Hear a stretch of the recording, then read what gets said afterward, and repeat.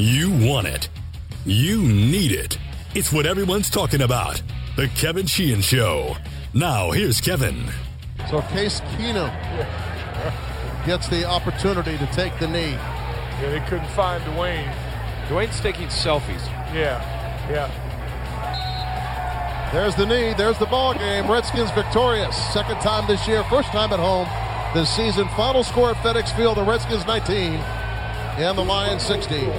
Dwayne is taking selfies, and you hear Doc go, yeah. Oh, that became the story after the game. We'll get to that, I promise. I do have some thoughts on that. I'm going to start with this. I am totally fine with players and coaches out there who've been taking the criticism and taking the heat and dealing with, just one of the worst losing atmospheres, you get in the NFL over the 10 weeks or 11 weeks that the 10 games have played out.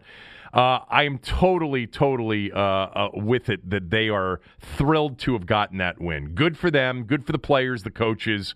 It's something that I'm sure for the time being, makes them feel a little bit better. I will also say simultaneously, I am not the guy. Okay, if you've come to the place to hear the guy genuinely excited because it's a victory Monday, if you're looking for the guy that's going to say, aren't Mondays so much better when the Redskins win the game?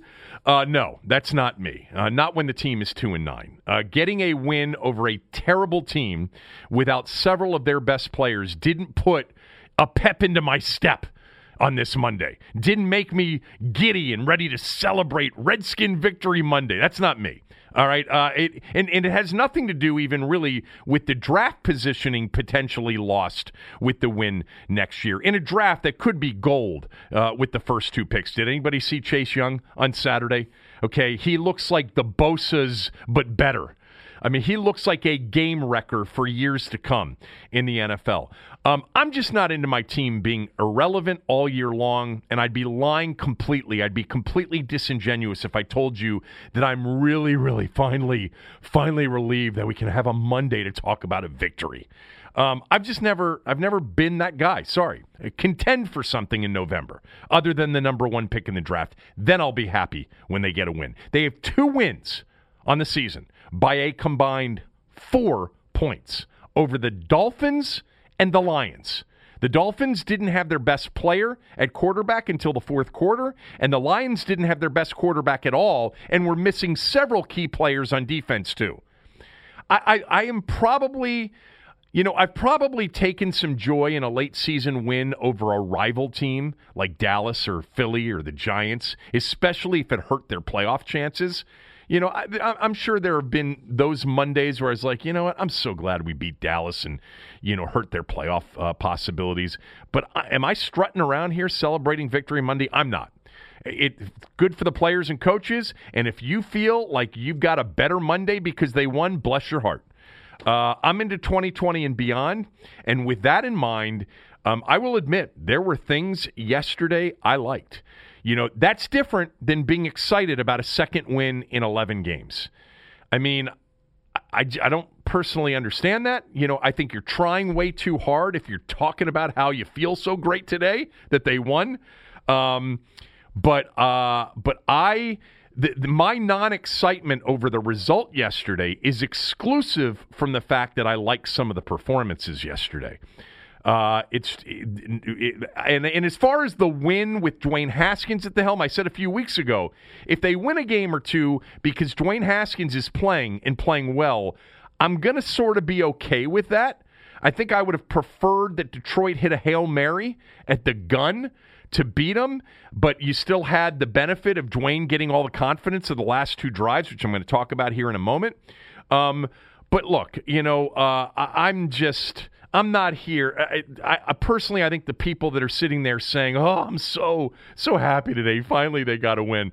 I think you're not being completely honest. But anyway, let's get to the game take because there were some things I liked. Pay attention. Here's Kevin's game take. Okay. I'm going to start with the things that I liked, and I'm going to start probably surprisingly to many of you with Dwayne Haskins because I really liked him at the end of the game. And I realized that he overthrew people all day long. I realized accuracy was an issue. I'm going to get to that a little bit later on.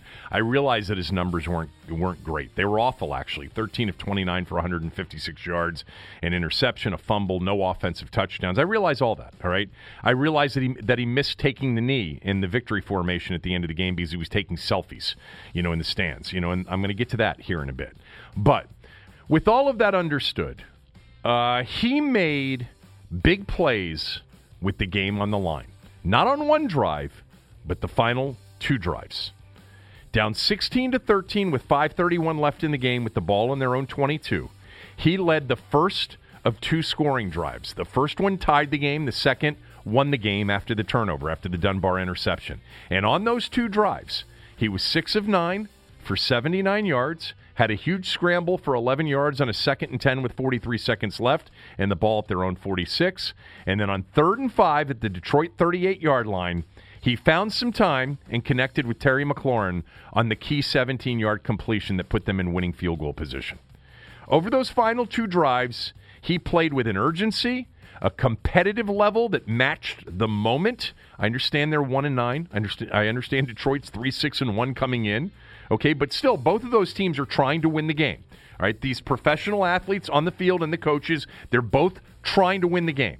So for them, despite the records, this was a competitive moment in a regular season game with everybody trying to win the game. And his competitive level matched the moment. He played with a level of confidence that I have sort of, been touching on going back to the preseason games. He does not play scared. He's not afraid. He carries himself like he belongs. This is why going back to August, I wanted to see him sooner rather than later. I thought this team would be bad this year. I wanted this season to be about finding out about him and the other young players. With him, I've never thought, going back to the first time I watched him in the first preseason game, who was that against? Cincinnati? Cleveland? Whoever it was. I never thought he needed to be handled with care, like he was a breakable or fragile thing. But anyway, if you're one of those people who believe that he's not going to be any good at quarterback, there was plenty of support for that early in the game into the second half. I'll get to that in a few minutes. If you're one of those people who believe he's going to turn out to be a good player, then the final 2 drives, even against a bad football team, give you support for that belief. You're a moron if you say that he didn't deliver with the game on the line. You weren't watching then. You can say whatever you want about the rest of his performance. I'd give the overall performance like a C-, okay? And it was probably an F or a D+, D- at best before the final 2 drives. But he delivered with the game on the line. Even when he missed a throw, he missed being aggressive, like the deep shot to McLaurin, on the 3rd and 4 down 16-13 with just over 2 minutes to go at the Detroit 28-yard line. I like when people are aggressive like that. It says to me that he's confident. That throw was similar to a lot of his missed throws. Receivers open, but he did not throw with great touch, but I still love that he looked deep on that. That was a touchdown, should have been a touchdown. He missed it. He missed several throws, missed a touchdown early. We're going to get to, there's a part of my game take here on the list of things that I didn't like that includes Dwayne also. But I love the fact that this dude plays like he thinks he belongs. Like he's looking around saying, I'm as good as anybody else. We all know in life, confidence is so important, especially in young people.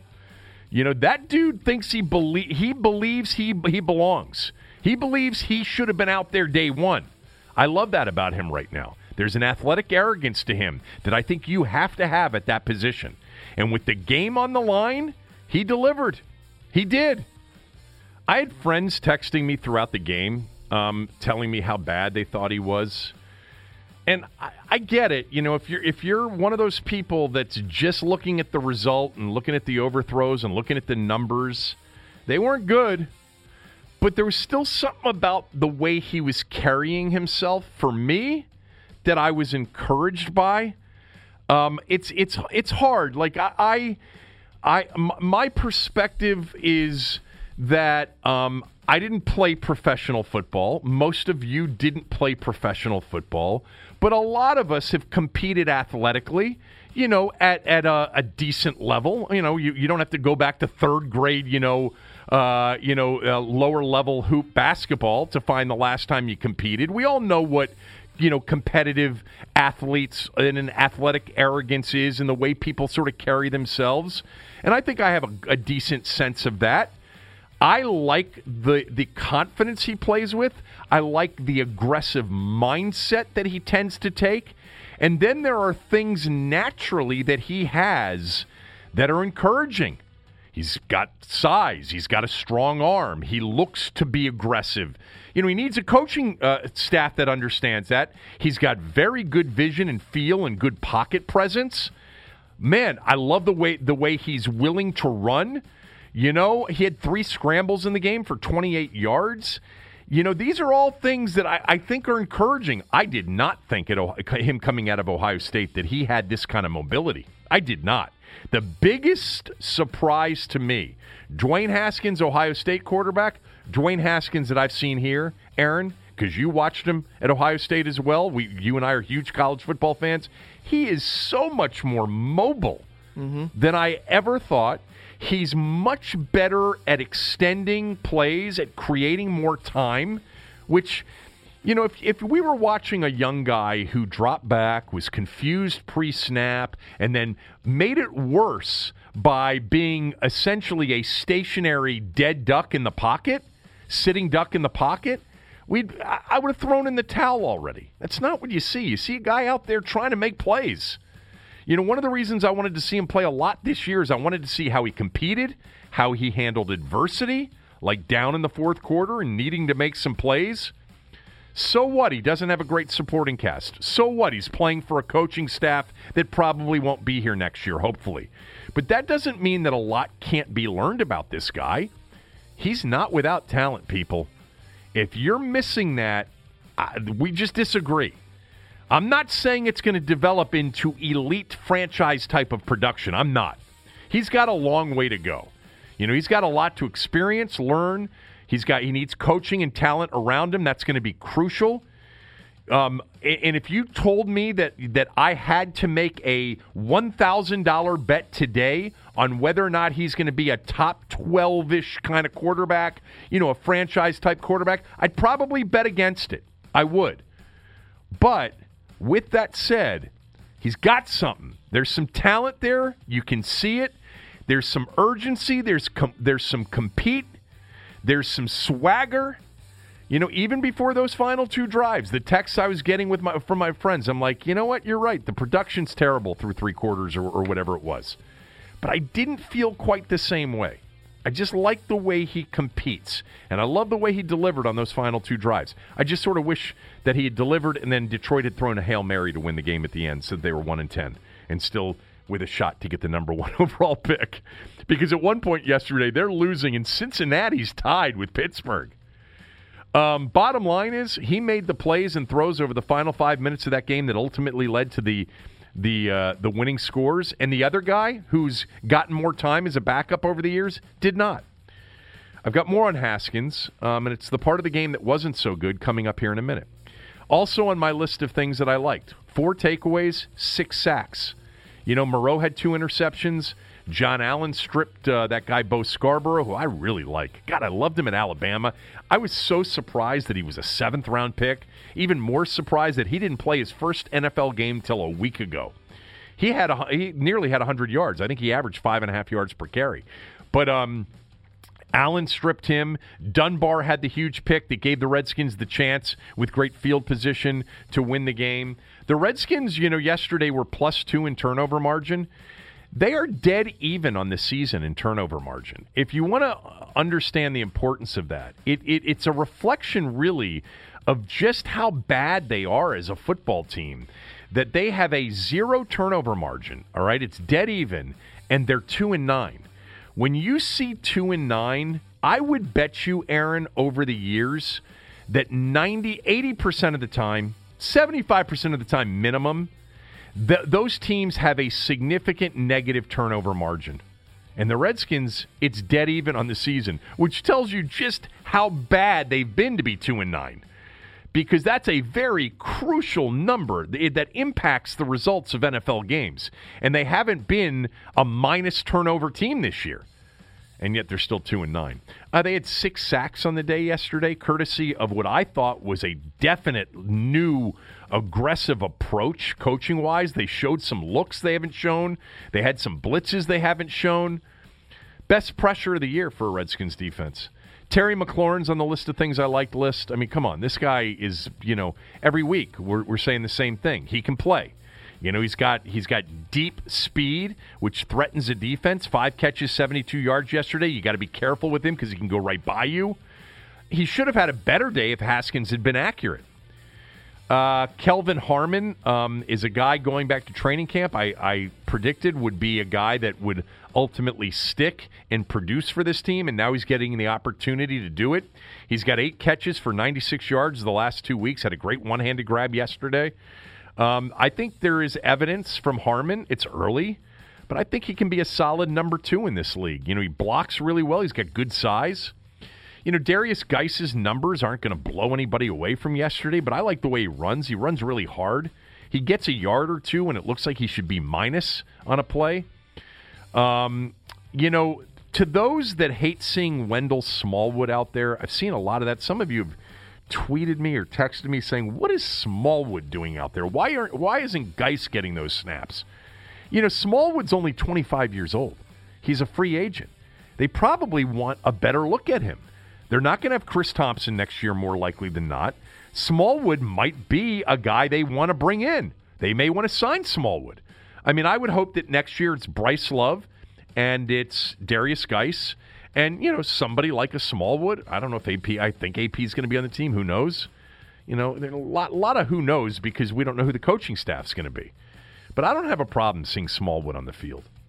John Allen's on the list of things I liked. I thought it was one of his better games of the year. He had a strip fumble, had a sack, or a half of one. I thought Ioannidis was really good. He's been really good for a lot of the year. The special teams, it wasn't just the kickoff return for touchdown by Sims, but the opening kickoff was a 34-yard return. Hopkins was 4 for 4 with the game winner, and Tress Way continues to be outstanding and headed potentially for a Pro Bowl, I would think. The only player on this team with a chance. Fabian Moreau, 2 picks. It's clear to me that he's better on the outside than covering, the slot. He's just an outside guy. With the length, he can run. He's not good inside. He's better outside. He had 2 picks yesterday. I hope they know that. And then lastly, on the things I liked list, Landon Collins, when they signed him to the big deal, there was a lot of criticism because people said, he's just a box safety. He's not a cover safety. And others that said, nah, he's more than that. He's more than that. Here's what we know for sure after 11 games. He is a very good box safety. Landon Collins can play in the box. He gets after it. I don't know if we know enough at this point to know if he can cover. He hasn't gotten beat a lot. It's not like he's getting beat on the regular. He's just not making a lot of plays in coverage. But he is good in the box. Now, was that worth his contract? I don't know. But, he's been one of the better players productivity-wise for them on what's been a bad defense. The list of things I did not like. I'm going to start with Dwayne Haskins and his accuracy. Accuracy is a problem with him. He had some of the same issues at Ohio State when they played better teams. He missed a lot of throws yesterday. He's missed throws previously, easy throws that were open. A few more difficult throws that he wasn't even close on. I've talked about how he throws with anticipation. Yesterday, not as much. He sort of waited on some of those out routes a little bit too long. Didn't throw with much touch at all. 13 of 29 yesterday with, the opportunity probably, had he thrown the ball accurately, to be, 22 of 32, because some of those plays would have extended drives. He claimed he hurt his wrist, but wouldn't elaborate on it in the press conference, and then said he was fine. He missed a wide-open McLaurin for an easy touchdown on that drive that produced the team's first field goal. It's a shame because he had done a really good job, again, in the pocket, feeling it, and he got through his progressions, and then he just threw a terrible ball. He'd gotten him down there on that drive, scrambled for 18 yards, found McLaurin for 10 yards on a 3rd and 9, and then he misses the easy touchdown pass. But anyway, he was inaccurate. Few drives later, missed McLaurin deep, missed Sprinkle on an easy one. One thing that you're going to see, Detroit is a man coverage team primarily, and they played a lot of zone, I believe, against Haskins yesterday. It's what I saw. I thought it looked like majority zone coverage, and I think Haskins is going to see that from a lot of teams, even man teams. Matt Patricia loves playing man, and I bet you the Redskins prepped for man last week, expecting that. They shouldn't. Teams are going to try to confuse Haskins with a lot of zone coverage. Haskins missed Trey Quinn on a 3rd and 2. If the ball's thrown well there, it's a first down. His interception was poorly thrown behind Harmon and late. Had a couple of other throws on those outs where I said that he didn't throw with the anticipation we saw, like in the Buffalo game in particular. Nearly had a couple of those picked. The deep shot to Harmon in the 4th quarter on a 3rd and 17 was overthrown, although I thought Harmon slowed down a little bit. But I actually love the fact that he took the deep shot on 3rd and 17 rather than just taking the check down. Now, the check down provides some really good opportunities, and I think probably he's going to learn to get to the check down a little bit more than he did and has. But, accuracy would be on the top of the things I didn't like list. His accuracy, it's been an issue. He's got to get better in that area. It limits his potential if it doesn't improve significantly. The better quarterbacks in this league throw into the 60s percentage-wise, and the really good ones are between 65 and 70 now. He was 44.8% yesterday. That's terrible. He was 54.3% a week ago. Last week there were some drops, not yesterday. The good news, though, is he's able to create and extend plays, giving receivers more time to get open. I think that is a natural ability he has I did not think he had coming into the NFL from Ohio State. He's got to convert on those, though, with better throws. The run defense yesterday is on the things I didn't like list. They gave up 175 yards on the ground. Scarborough, 5.5 per carry. Driscoll had 63 yards on 9 carries, several of those on read option keepers. Detroit ran for 5.5 yards per carry. That's not very good. I'm not sure why the Lions didn't run it even more. The penalties, too many of them. I know Callahan thinks it's so uncharacteristic of them to commit penalties. All the shots he's taken at Gruden in the past. 8 more penalties yesterday for 63 yards. That's 19 penalties the last 2 weeks. So it's not uncharacteristic anymore. The back-to-back false start penalties after they got to the Lion 12-yard line in the 2nd quarter when Haskins hit McLaurin on a big throw. Sheriff had one of those. That's bad. And then finally, on the list of things that I didn't like, we're going to talk about the Haskins selfie at the end of the game. We're going to get to that, and we're going to get to that with JP here in a moment.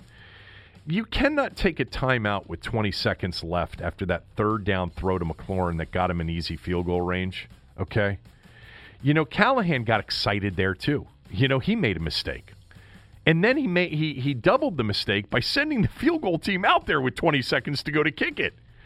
You tell me the last time you have ever seen an NFL coach send his field goal team out on a 1st and 10 with 20 seconds to go to kick the game-winning field goal in a 16-16 game, in a tie game. You know why you can't think of it? I challenge you. It's never happened. Have you ever seen that happen, Aaron? No. Why? Well, a couple of reasons. One, you don't call your timeout with 20 seconds left. Of course. And then 2, you trust someone enough to either get out of bounds, throw it, or not do anything so stupid you can't recover. Well, you run the ball, and then you take your time, right. You get up to the line of scrimmage, and you spike it with 5 seconds. You made the mistake by calling the timeout. Here's why you don't kick it with 20 seconds. You don't take the timeout, first of all, but you don't kick it with 20 seconds. Because, God forbid, if you miss it, they're 2 completions potentially away from field goal range to beating you in regulation. You got to make sure that if your kicker misses that kick, you're going to OT. Period. Now, if you want to take the timeout with 8 seconds to go in case the snap gets botched or something, and you can get up and throw an incomplete pass and try it again, okay. But there's going to be a lot of criticism, and there has been since the game ended yesterday about Dwayne, being excited and making a mistake. I mean, when's the last time a head coach sent his field goal kicker out to kick the game winner on first down with 20 seconds to go? The answer is, I don't think it's ever happened. And and Callahan admitted he made the mistake afterwards. Good for him.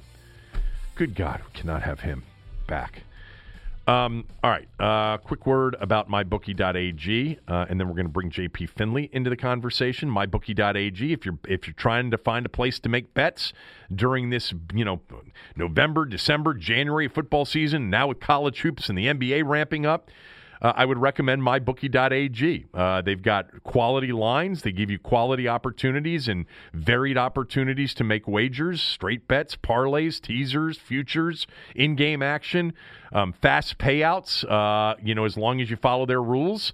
But you can rely on them. That's the key. There are places out there you can't rely on. I wouldn't tell you guys to bet with MyBookie.ag if I didn't know that they were reliable. Use my promo code when you get there, KevinDC, and they'll give you an offer opportunity. They'll double your first deposit if you want that to happen. Not a bad deal. Can't take the money right back out. You got to play at a certain level to then get the money out. But if you're planning on wagering from now through the holidays, take advantage of my offer. Kevin DC at MyBookie.ag today. They'll double your first deposit.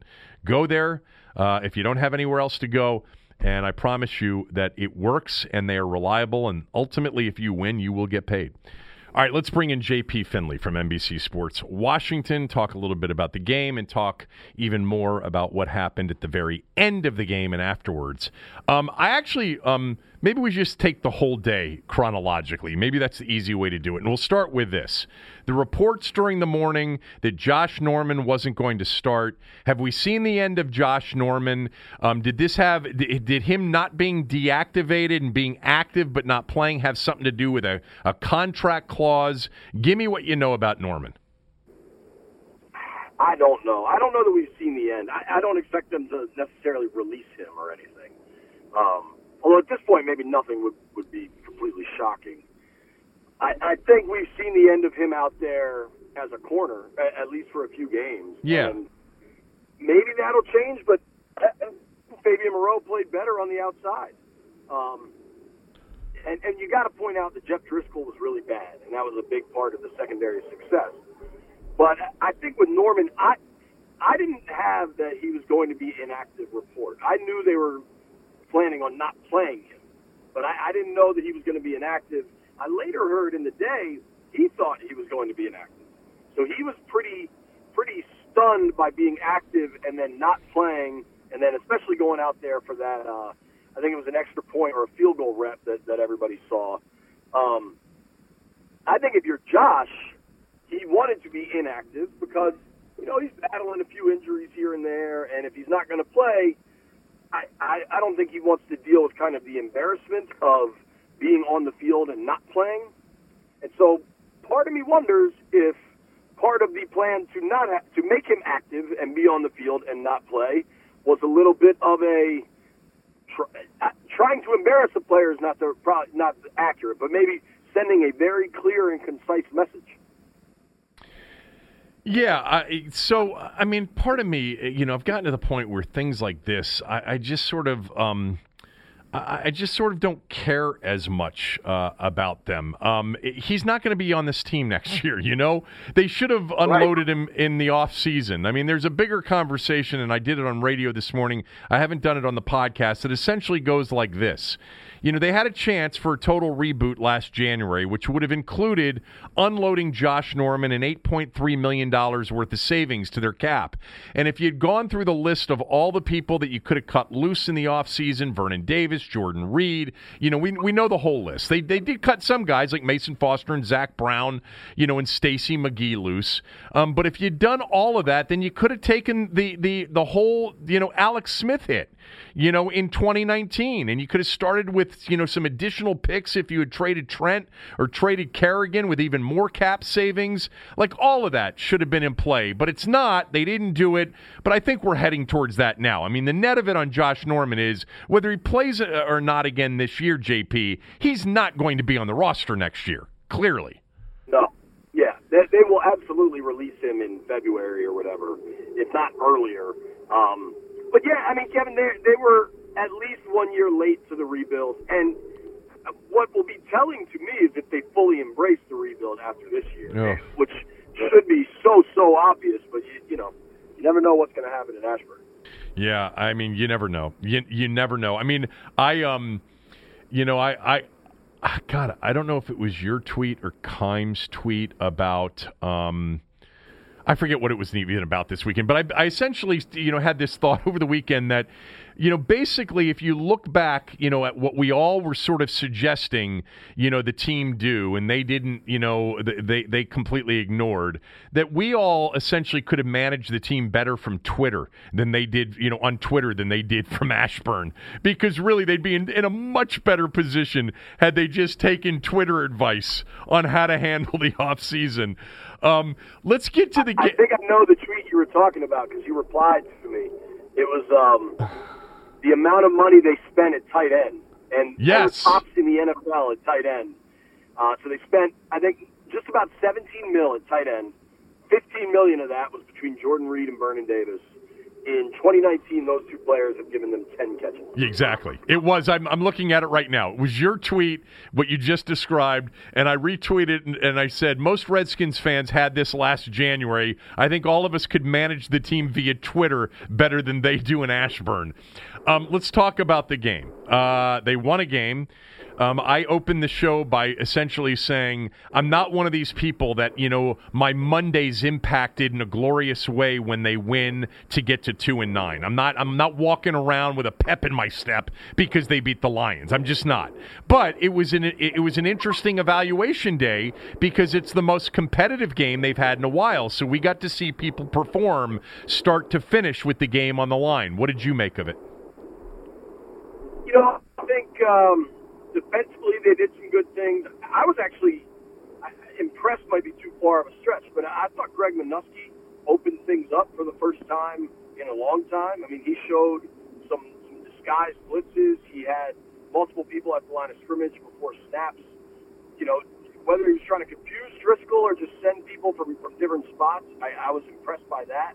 I thought Kevin O'Connell called a pretty good game. I thought he did a pretty good job of mixing in play action when he needed to. I think the young receivers, there's a lot to be excited about. McLaurin's not even like, he could really become something. He's there. He's a really good player. Kelvin Harmon had a true highlight reel catch. They're missing a good tight end. I mean, you can see that clear as day. If they had somebody that could separate, be a difference maker, definitely. I think that's got to be pretty high on their list of needs this offseason. I thought Haskins was, you can't take away what he did at the end, because what he did at the end was the most important part of the game. And I am not a person that, there are people that care more about numbers and analytics than they do wins and losses. I'll never be that guy, particularly a quarterback. And he was good enough on the last drive, and that's what mattered. But I think the inaccuracy stuff is persistent at this point and something that really needs to get fixed. I know he said he injured his wrist during the game. He didn't provide much more details beyond that. But some of those misses, the miss to Terry McLaurin in the first half at the goal line, that's a must hit. You cannot miss that throw in the pros. Yeah, I talked about it already in the podcast, but I want to mention it to you because I think it's an interesting conversation that you bring up because we all see what we want to see. I was sort of predisposed going into all of this that I didn't think he was going to be very good. I think that he was overdrafted. I was not a big fan of his coming out of Ohio State. I did not think, just as a fan and a big college football fan, that he was going to be a really good pro quarterback. But there are a lot of things about him that I'm surprised at. He has an athletic arrogance that I like. He's unafraid. He plays aggressively. He does some things well that I didn't think he could do well. Like, I think he's got great feel in the pocket. He's much more mobile than I ever thought. But to your point, he's inaccurate. And the accuracy thing is a huge limiting factor. With that said, I don't know how you watched that game yesterday and you see a guy over the final two drives where he had to make throws, he had to make a run, he had to deliver, and he did it and then you're going to still say that, the guy was had a horrible game. I don't view it that way either. I think people that judge things just on numbers sort of missed what happened there on the final 2 drives. I thought that was encouraging. Yeah, it's so bizarre what is happening with Haskins. It seems like Haskins has become politicized. Like, people are just in on him or all the way out, and there's no in between, whereas there needs to be a middle ground. I don't think he was pretty bad for 3 quarters yesterday, but then he was quite good when he needed to be. And that, if this was Alex Smith, I said this on my podcast, if this was Alex Smith a year ago, everybody would have said, oh, Smith's just a winner. That's the intangible stuff he brings to the game because they won the game. And so I think on some level there needs to be benefit of the doubt. One thing I find remarkable is I think he's more accurate on his deep throws than he is on the intermediate and short stuff. And the struggles with the out route are just kind of all over the place now, and that's been a very consistent problem, really, even since preseason. Yeah, the funny thing about that, just to interrupt for a second, is the best throws he made in his first start in Buffalo were the out routes under pressure. And then yesterday, I've been impressed with his ability to throw with anticipation until yesterday, where he waited on those out routes a little bit too long. And, And so, yesterday you had the accuracy on the short throws, the medium throws, Miss McLaurin in the end zone on a wide-open touchdown after he created a little bit more time for himself. And then the out throws were late too. So he's got to get coached, and he's got to get encouraged. But, you and I both know this. Because, not because we ever played professionally, but, we've played sports and we've competed. That dude's one of those guys, and we've known many of them, that he walks onto the court or walks out onto the field and thinks he belongs and looks around and says to himself, I'm better than any of those guys. And that's a big part of succeeding at any level athletically. That's the part of him that I like, that I'm encouraged about. Especially at that position. Yeah. And, you need your quarterback to have that mindset because other players will buy into it. And I think these young wideouts are. And I think just winning the damn game yesterday helps some of the O-line buy into Haskins. And, that's where you got veterans that have already made millions of dollars that don't need to kind of believe in all of this. And I do think yesterday was a big step forward for him, just getting a win. But you'd still like to see him. I got to get off Twitter, maybe. But I'm fighting with all these people, like the crowd that thinks Haskins is infallible. They keep going back to this. He's just a rookie. He's just a rookie, and that is completely true. I am not dismissing the guy. I think he's got a ton of potential. We're starting to see it in flashes. I am not the guy saying that they need to start over, any of that, right? But and so when your defense of the player is that he's a rookie, there's no rule that says rookies can't play well, and you see it happen in the NFL. Of course. So that's my challenge. Is all right. He could be better than this, or he better be better than this, or they are in trouble. Yeah, I mean, look, if you told me today I have to place a large wager on whether or not he's going to turn out to be really good, top 15, top 12 franchise type of guy, I would probably bet against it. I think I would bet against him becoming that. But I'm open-minded enough to know that when I see what happened over those final 2 drives, when I see a guy that intuitively I feel carries himself in a way that you sort of have to carry yourself at that position, that there's something there to keep me intrigued and to keep me watching. And it's only been 3 starts. Let's get to the end of the game, all right? Because this obviously became the story when the game ended, him not being there to take the victory formation knee. I've not shared with my podcast audience my view on this. I'm going to share it with you, and then I'm going to get your reaction.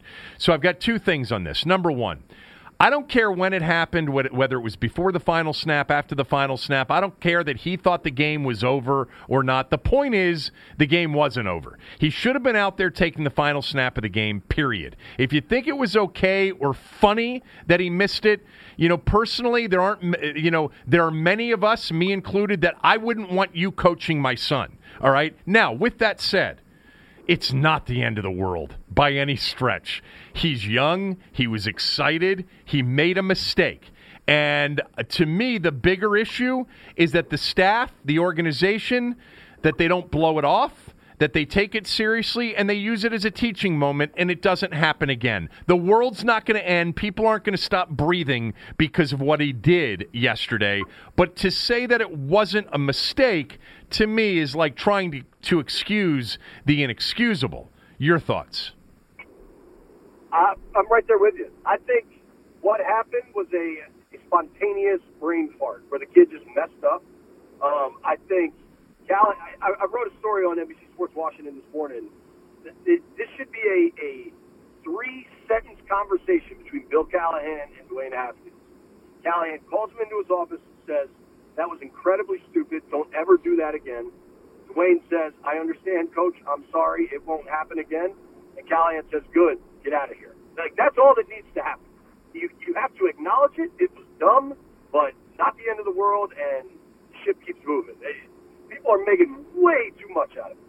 Yeah, I tend to totally agree. And, old man Callahan, he got so excited that he called timeout with 20 seconds and sent his field goal kicker out there to try to kick a field goal with 20 seconds left in the game. I am pretty sure in my lifetime of watching football, I don't think I've ever seen on a 1st and 10 the kicker sent out in a tie game to kick the field goal with 20 seconds left. I don't think I've ever seen that before. I don't think it's ever happened before. So, Callahan got a little excited there, and he admitted his mistakes. Now, right, he owned that, which I appreciate. Yeah, so now that leads me to this. You were there for the post-game presser with Dwayne Haskins. I haven't played any of it yet on the podcast. I would like to play a part of it here momentarily, but you were there. People hit him on this, taking the selfie and not being out there right from the get-go. Give me your overall impressions of how he handled that press conference. Not great. I mean,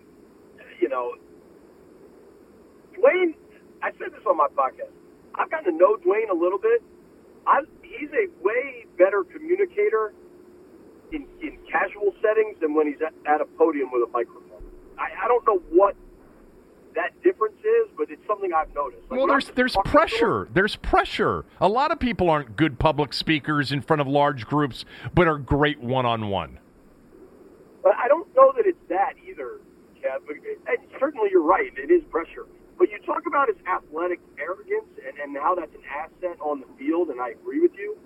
I think some of that carries over into these press conferences where he doesn't necessarily like getting questioned on things that didn't go well because he believes – I think lots of athletes, lots of quarterbacks believe that the people asking the questions don't actually know what they're talking about, for one. Yeah. And that I think sometimes there's this thought process of like, why are you only asking me about this? We won the game. And the other thing to remember, the thing about yesterday, Kevin, was that that was Dwayne's first win, and by the time he got to that podium for that press conference, it was probably only about 30 minutes or so after he came running off the field, high-fiving and hugging people. So I just don't know that it's enough time to, really process all of that. I don't know. The press conferences, honestly, I mean, kind of going, he's a soft-spoken guy. I don't know that he enjoys that. I don't know that it's going to improve. I expect it to because, like the accuracy, he is only a rookie, and it can get better. I think you nailed it, and it's sort of the way I perceived it. When you said that athletic arrogance sort of also shows up in that, or it showed up in that press conference yesterday, because he was getting questioned early after a win about some things that probably were a little bit sensitive to him, and he handled them with sort of a competitive or combative, style, which, probably is not something that you'd coach him up on. You take accountability and you say, I screwed up. The best way for him to have handled that was, I made a mistake. I promise you, I'm never going to make it again. That was stupid. I was excited. It was immature. That's all I got. My fault. And by the way, he then said about his inaccuracy that he blamed it on a wrist injury. Is he injured or not? I don't know. That got weird too, because then we tried. Yeah. I didn't have the microphone, but people tried to press him for a little more information on the wrist injury, and he said, "No, I'm good. I'm fine." So I don't know. That one was kind of weird. And then combine that, last week I asked him about the video that went crazy on Twitter of him in the O-line, and if he saw it. And he said, "Oh, I don't really do Twitter." And I'm like, "Yeah, you do, man. Like, we all follow you on Twitter." So there's but here's the thing. It's like we started our conversation talking about in the morning with Josh Norman, and the Norman stuff particularly doesn't matter, right? Right. The Haskett stuff at the podium, if you're good, none of this stuff matters. I mean, nobody enjoys. From what I understand of other media markets, speaking to Ben Roethlisberger has never been a real treat. But the guy wins games and had them in the playoffs consistently over the course of his career. Sure. Won a couple Super Bowls. Honestly, talking with Case Keenum earlier this year was not a real treat. He was often pretty short, and it wasn't always a pleasant conversation. That stuff isn't that important if the things that are happening on the field are good enough. Does that make sense? Yeah, and I think that our fan base, because of the RG3 experience, is going to be more sensitive to sort of the overall personality of the team's quarterback. And, there are a couple of flags. It's up to your own sort of subjective view as to whether or not they're red or not.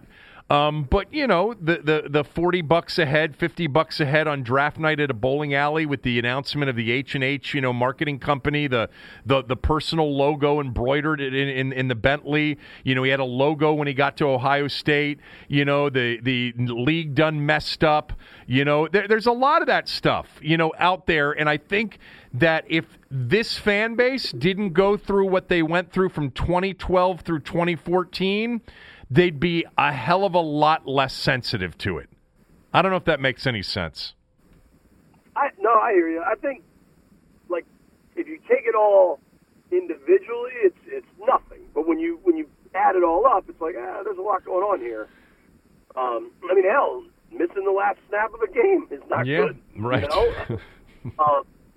The one thing about the logos and stuff, that stuff just the way Instagram is, and all these young kids with Photoshop and their ability to just make cool stuff on their phones.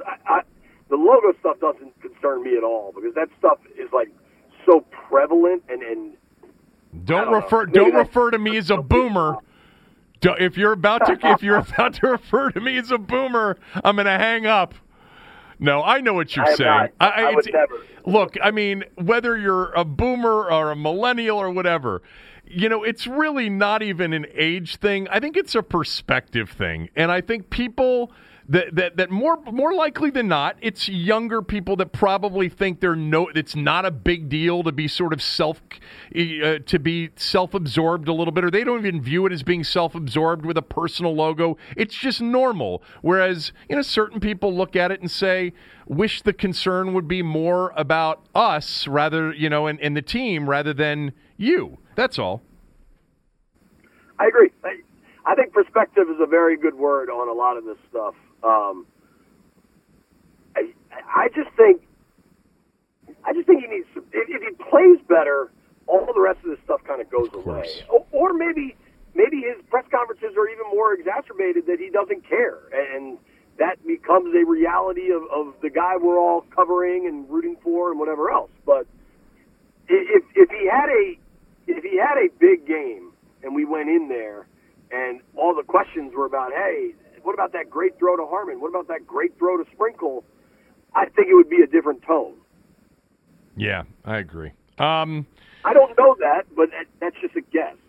We haven't had the opportunity. You know what? They're 2-9. I personally wish that he had driven them like he did on those final two drives where he went 6 for 9 for 79 yards, had a big scramble. He delivered. He delivered in the clutch. Bottom line. It's impossible to debate the fact that with the game on the line, no matter how bad these two teams are, he actually delivered big-time throws, had a big-time run, and was a big part of winning that football game.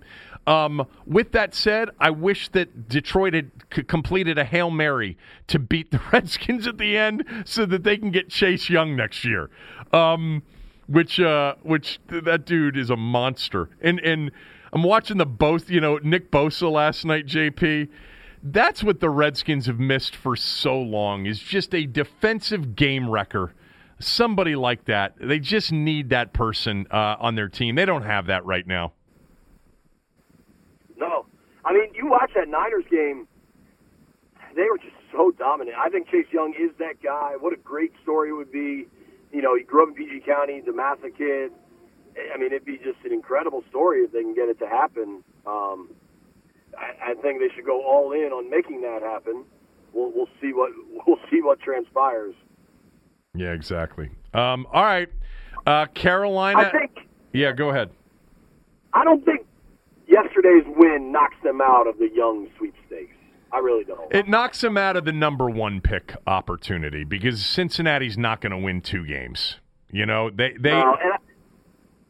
they got the number one pick, we'd have a whole different conversation on our hands, too. Yeah, exactly. Of course. And so Cincinnati will end up with the 1, and, who knows? They might deal it, or they might take Joe Burrow. They certainly need a quarterback. And maybe the Redskins will be there at number 2 with a chance to take Chase Young. But they move themselves back into the conversation now of if they win another 1 or 2, they could be picking 5 or 6 when all is said and done. I'm saying that like I'm rooting for them to lose. And on some level, I don't want them to win too many games. I want them to get the best draft possibility. And yes, people, I understand that it's still going to be, Dan and whomever he appoints, or Dan and Bruce or whatever, and they'll still probably screw it up, whatever. I'd still rather them have the number 1 or number 2 pick versus the 6 or 7 pick. With that said, JP, I'm glad that Haskins is playing. And if they are going to win a few games, I'm so glad it's with him and not Keenum or McCoy. And other young players, Geis and McLaurin, and Kelvin Harmon, and seeing Moreau out there with Moreland, and seeing that come together. Holcomb, that's what they should have been doing even earlier than they did it. I agree. I think that is, if they start winning games and the young nucleus gets to, let's just say they go 2-1 in the last 3 games because they can beat the Giants, and the Cowboys don't have anything to play for or something.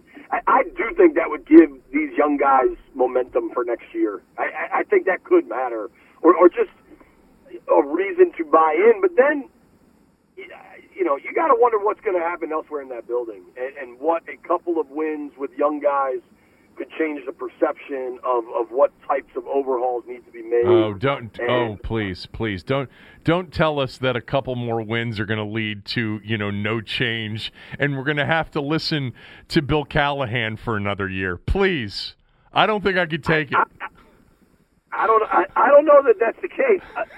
I'm not even necessarily talking about Callahan. I'm talking about big picture, massive changes that probably need to be made at this point. Of course. And I think that's the concern, is that if they show some sort of promise with these young players, then Dan's going to believe that Bruce was right. And the one thing I would say is the only thing that I think would be a benefit to winning games is the personal confidence that may come with it for some of these young players. I don't think when we get to late September, next year, that anybody's going to be saying, hey, it was that win over the Lions, Giants, and Cowboys that put him in this position. It's just very little in the NFL really carries over anymore, especially if you're going to end up with a whole new, group in coaching staff next year. But anyway, we could do this for another hour. I always enjoy it. Appreciate it. I will talk to you soon. Follow JP per usual on Twitter at JP Finley, and listen to his Redskins Talk podcast. It's excellent. Who do you have on it today? Are you getting the coach today or not? Yeah, we got Bill Callahan, and then I got interviews yesterday after the game with Quentin Dunbar and Steven Sims.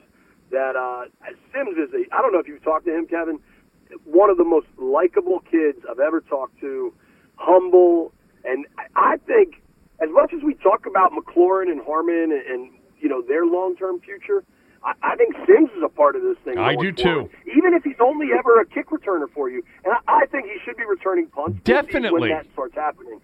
Why isn't he returning punts? A good kick returner has a lot of value, and they got to make sure they got a spot for him. A good punt returner has a lot of value. You don't get enough kickoff return opportunities, but I totally agree with you. There's been something about this guy from the jump. They don't have a lot of game breakers on the roster. He is one of them. And I would like to see him return punts because Mr. Irrelevant is getting to the point of being irrelevant to me as a punt returner anyway. Yeah. All right, thank you very much. I meant to tell you this. A guy that follows me on Twitter, his Twitter handle is Kevin Sheehan is God. I thought you should know that. Somebody sent me to that recently. I mean, how embarrassing! and there was a picture of me on his avatar, like dressed up as Jesus Christ, and I'm like, oh God, this is so embarrassing. Somebody did show that to me like 3 weeks ago. I saw that. By the way, if that guy is listening, God bless you, and thank you so much for being a listener and being a supporter. There's the deity he's praying to. There's another one out there, too, that I forget what it's called, and I haven't seen that one in a while, but I'm glad I haven't. But anyway, whatever. This whole honestly, the last 10 years with the social media explosion, it really is very cool in one respect, which is just the ability to sort of get instantaneous reaction. Sports talk radio has always been that anyway because you could take calls and get instantaneous reaction. Right. And Tommy and I both used to do this. We would, at the end of one of our shows, this is, going back to 2007, 2008, 2009, and I don't even know if I was on Twitter in 2009. I have maybe I was. I can't even remember. But anyway, we would go through all of the emails. There'd be 150 emails sitting in the inbox, and we would go through them and we would respond to them after the show, and that's like, not something that I do anymore. But it is interesting just how how all of the interaction has changed over the last 10 years in particular. And I think for the positive most part, as long as you do have to have thick skin in this arena. I mean, because half the people are going to rip you to shreds, and you just have to be able to deal with that. All right. Yep. That is a part of the gig, man. Yeah. By the way, I don't know if you saw this, but a Detroit newspaper had a front page cover, rock bottom, after losing to the Redskins, and a columnist in Detroit basically wrote a column that essentially said the following. I'm paraphrasing here. If you lose to the Redskins, it's time to boycott the Thanksgiving Day game. We need change. So they're talking about boycotting their most treasured tradition, the Thanksgiving Day game, because they lost to the Redskins. Anyway. I was talking to an older gentleman fan yesterday before the game, a guy that's been going to games for 50, 60 years, if I had to guess. And I said to him, before that game, Kevin, that stadium was the most lifeless I've ever seen. And the crowd was actually quite good by the end of that game, which the crowd deserves a lot of credit. Estimate the crowd size. I had a friend tell me maybe 30,000. Maybe. Yeah, I am a bad judger of those things, but I mean, I think 30, 35 sounds right. Half Lions fans, right? 4 Lions fans that I knew existed. But Yeah. I said to this older dude, I said, did you ever think that this organization could fall this far? And he just looked at me like, no way, never. And that to me says a lot. All right. You and I, every single time we do this, I think, we say goodbye, and then 15 minutes later, we finally actually hang up with each other. JP Finley, everybody, at JP Finley NBCS, Redskins Talk Podcast. I'll talk to you soon. Appreciate it. All right. Thanks to JP. If you're listening on any of the podcast platforms, just want to let everybody know that we do have an app, iTunes, iPhone in the App Store, Android in the Google Store. A lot of you seem to like it, and the numbers are growing on people that are downloading the app, so we appreciate that. But if you're totally comfortable listening to us on our website, thekevinsheehanshow.com, or any of the podcast platforms, continue to do it that way as well. One quick thought, then we're going to go around the NFL real quickly. On the Josh Norman thing, here's the bottom line with Josh Norman, okay? Bruce Allen's era here in Washington has not focused on what Vinny and Dan did, which was signing high-priced free agents past their prime. Bruce has been mostly a guy who has tried to nickel and dime every contract on subpar players. He gets a thrill out of getting a great deal on an average to subpar player. Kendall Reyes, Stephen Paya, Terrell Pryor, Deshaun Goldson, the list goes on and on. There have been a couple of rolls of the dice on big names. Deshaun Jackson actually worked out. Josh Norman did not. All right, he was never a fit here. This is where Bruce Allen has really hurt the franchise with his acquisitions. Norman was never a good fit for this defense. I think he would have been a good fit for other defenses. I think he can play, but he's a zone cover corner with a good pass rush, period. And this is what Gruden was talking about. Remember at the end of last year, Aaron, when he said, the coaches in the front office have to get on the same page. Bruce went ahead and acquired Norman, wasn't a good fit for the defense. He went ahead and traded for Alex Smith, was not a good fit for Jay Gruden. So these are the kinds of things that you're going to look back on. We have a long list, but this Norman thing did not pan out well for the Redskins, and I don't think it's as much his fault as it was the organization's fault. Let's finish up the show real quickly and go around the NFL a little bit. The biggest plays and the clutch moments. It's time to go around the NFL. All right, we're going to rip through a couple of these games real quickly, and I want to start with last night because that was impressive. The San Francisco 49ers annihilated Green Bay. Green Bay, you could see it early in the game. They did not have a chance. 37-8 was the final score. This is the stretch we were talking about last week, where the 9-1 49ers were going to play the Packers, the Ravens, and the Saints. It's the toughest three-game stretch record-wise, aggregate record-wise, in NFL history late in the season. And boy, did they pass this first test. Their defense, we've been talking about it all year long, is so fast up front and in the back. Nick Bosa's a beast. Eric Armstead is a beast. DeForest Buckner, these guys they're not only physically overpowering, they can all run. This is the best defense in football, San Francisco's defense. I know New England statistically is better. New England has not played the schedule San Francisco has played. That's your best defense. The game they lost in overtime to Seattle, first of all, their own kicker missed a kick in overtime that would have them undefeated right now. Secondly, Seattle won that game because of all the San Francisco turnovers. Russell Wilson did not drive them great distances. They had a defensive score, a Clowney touchdown, and the other three scores were set up by turnovers. San Francisco, in this game next Sunday, San Francisco at Baltimore, I cannot wait to watch it. Unfortunately, it's at 1 o'clock. How is that a 1 o'clock game, Aaron?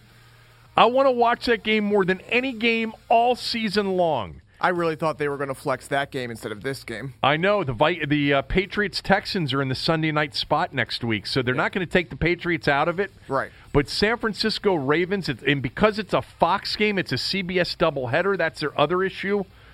Oh, man, what a game that's going to be. Baltimore, by the way, an early 4-point favorite at home over San Francisco. The Niners are nasty, man. Their defense can carry them. I think it can. I'm still skeptical a little bit about Garoppolo, but he's played better here the last couple of weeks. They still can run the ball too, man. My boy Kyle. I think they averaged over 5 yards a carry against that Green Bay defense, which also is a good defense. Aaron Rodgers never had a chance last night. He was 20 of 33 for 104 yards in a game in which they were getting their ass kicked. Think about the times when teams lose 37-10 or whatever. Usually the quarterback in the fourth quarter has like 150 yards passing of garbage passing. Rodgers was 20 of 33 for 104 yards. Now, they did put the other guy in there super late. The Dallas-New England game, I personally thought it was a hell of a football game. You know, the weather was terrible. The hitting was fierce. Boy, Dallas got completely hosed by a couple of these tripping calls, especially the one on 3rd and 1 late in the game. You know, as far as the criticism of Jason Garrett kicking a field goal down 13-6 with over 6 minutes to go on a 4th and 7, I did not have a problem with that. Did you? I mean, I had Dallas plus 5.5. So right. Don't get me wrong. But, there's a lot of criticism. There's 6:04 left. It's 4th and 7 at the New England 11 in a 13-6 game. If there's 3:04 left, okay. There was 6:04 left, and do you know what New England had done all half? Basically punt the football. 3 and out, 7 plays punt, 3 and out, and then their previous drive had been set up on a very short field that they ended up with a field goal on that drive. I guess the question is, do you have any faith on Dak leading another 80, 90-yard drive to get a touchdown? Because, Well, you don't think it's going to be 80 or 90 yards if you kick it deep, and they're going into the wind at that point, and you get a stop 3 and out. Okay, maybe you get some field position. 65 yards. Yeah, more than a 4th and 7, which is, pretty much a 1-3, 1-4 chance. It's one of those things where I can see both sides. Personally, though, I had no faith in Dak driving a full length. I'd rather take the one chance maybe getting it versus the idea that Dak is likely going to have a very long drive for a touchdown. Yeah, I personally, in the moment, again, I had Dallas plus 5.5, so I wanted the field goal attempt, and I'm so glad New England did not kick a field goal on their final play, which, by the way, just as an aside, Belichick didn't really manage the final minute and a half very well. Yeah, I thought both coaches didn't look great in that fourth quarter. Yeah, but anyway, Dallas is 6-5. Dallas has the more difficult schedule. Philadelphia can't score. Okay, they are now 10 points last week, 9 points yesterday in a game. They're struggling, and Philadelphia's got the easy schedule. Dallas has the tougher schedule. Dallas has Buffalo on Thanksgiving Day. They still have the Rams. They have the Eagles on the road. They've got the Bears in Chicago, not necessarily a given. And the Eagles have, in order, the Dolphins, Giants, and Redskins. And then they get the Giants at the end of the year. So the schedule favors the Eagles. I think the Cowboys are a better team, though. I do. I think they're a better team. And they do have too much talent to be a 6-5 team. I agree with those of you that say that. The Carolina-New Orleans game, man, all of a sudden the New Orleans defense is giving up a lot. And Carolina, their kicker yesterday absolutely stunk. This guy, Sly, I think his name is. Yes. He missed a field goal and missed 2 PATs. There were a lot of missed PATs yesterday. A lot this year in general. Yeah, I was going to say there's a lot all season. Can we just move it back to where it was? I like 7s and 14s and 21s. I like clean numbers. It's just, why do we have to put the adventure into the 33-yard extra point? I don't know why we're doing it. I don't know. I guess it adds some drama to it. It certainly is now, because the percentage of makes this year is way down from where it was when they first put this rule in 2 years ago now. Carolina had a short field goal for this dude, Joey Sly. He missed it. The Saints, of course, with Drew Brees, got in range, kicked the game winner. They're 9-2. Carolina's in big trouble. Those were really the games yesterday of note. The Seahawks-Eagles game, again, they're struggling offensively, man. Carson Wentz had 4 turnovers in the game. 4. 2 picks, 2 lost fumbles. It's crazy.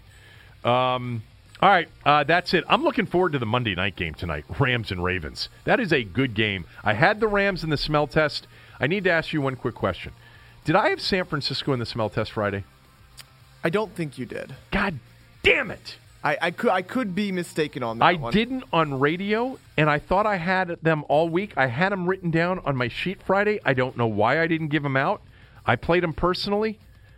So I can't take credit for that. Another subpar weekend from your boy. Think I'm 4-6-1 right now, 4-7-1, something like that. I think I was 2-2 in the NFL yesterday, but I thought I had San Francisco last night. I do have the Rams tonight. This could be a last stand for the Rams. If they lose, they're 2 games out of the wild card. Yeah. That's right. This is a big spot for the Rams. Look, it's 6-5. They're not completely out of it because I think they have the Cardinals twice. I think they play the 49ers, though, in that late Saturday in that next to last week. I mean, it's not over, but it gets very dire if they lose this game. Real quickly, you and I love college football. The Oregon loss hurts Utah in particular, and I think Utah's legit good, and I hope that they're not downgraded if they win the Pac-12 championship game over Oregon. Their defense, to me, is top 3 or 4 in the nation. I don't know how it would stack up against LSU in a 1-4 game. I don't. By the way, I've become more confident that LSU is going to lay it to Georgia a little bit. Georgia really is struggling offensively. They are so good defensively, really good defensively. Alabama's a mere 3-point favorite in the Iron Bowl on Saturday. So if Alabama loses, and then you get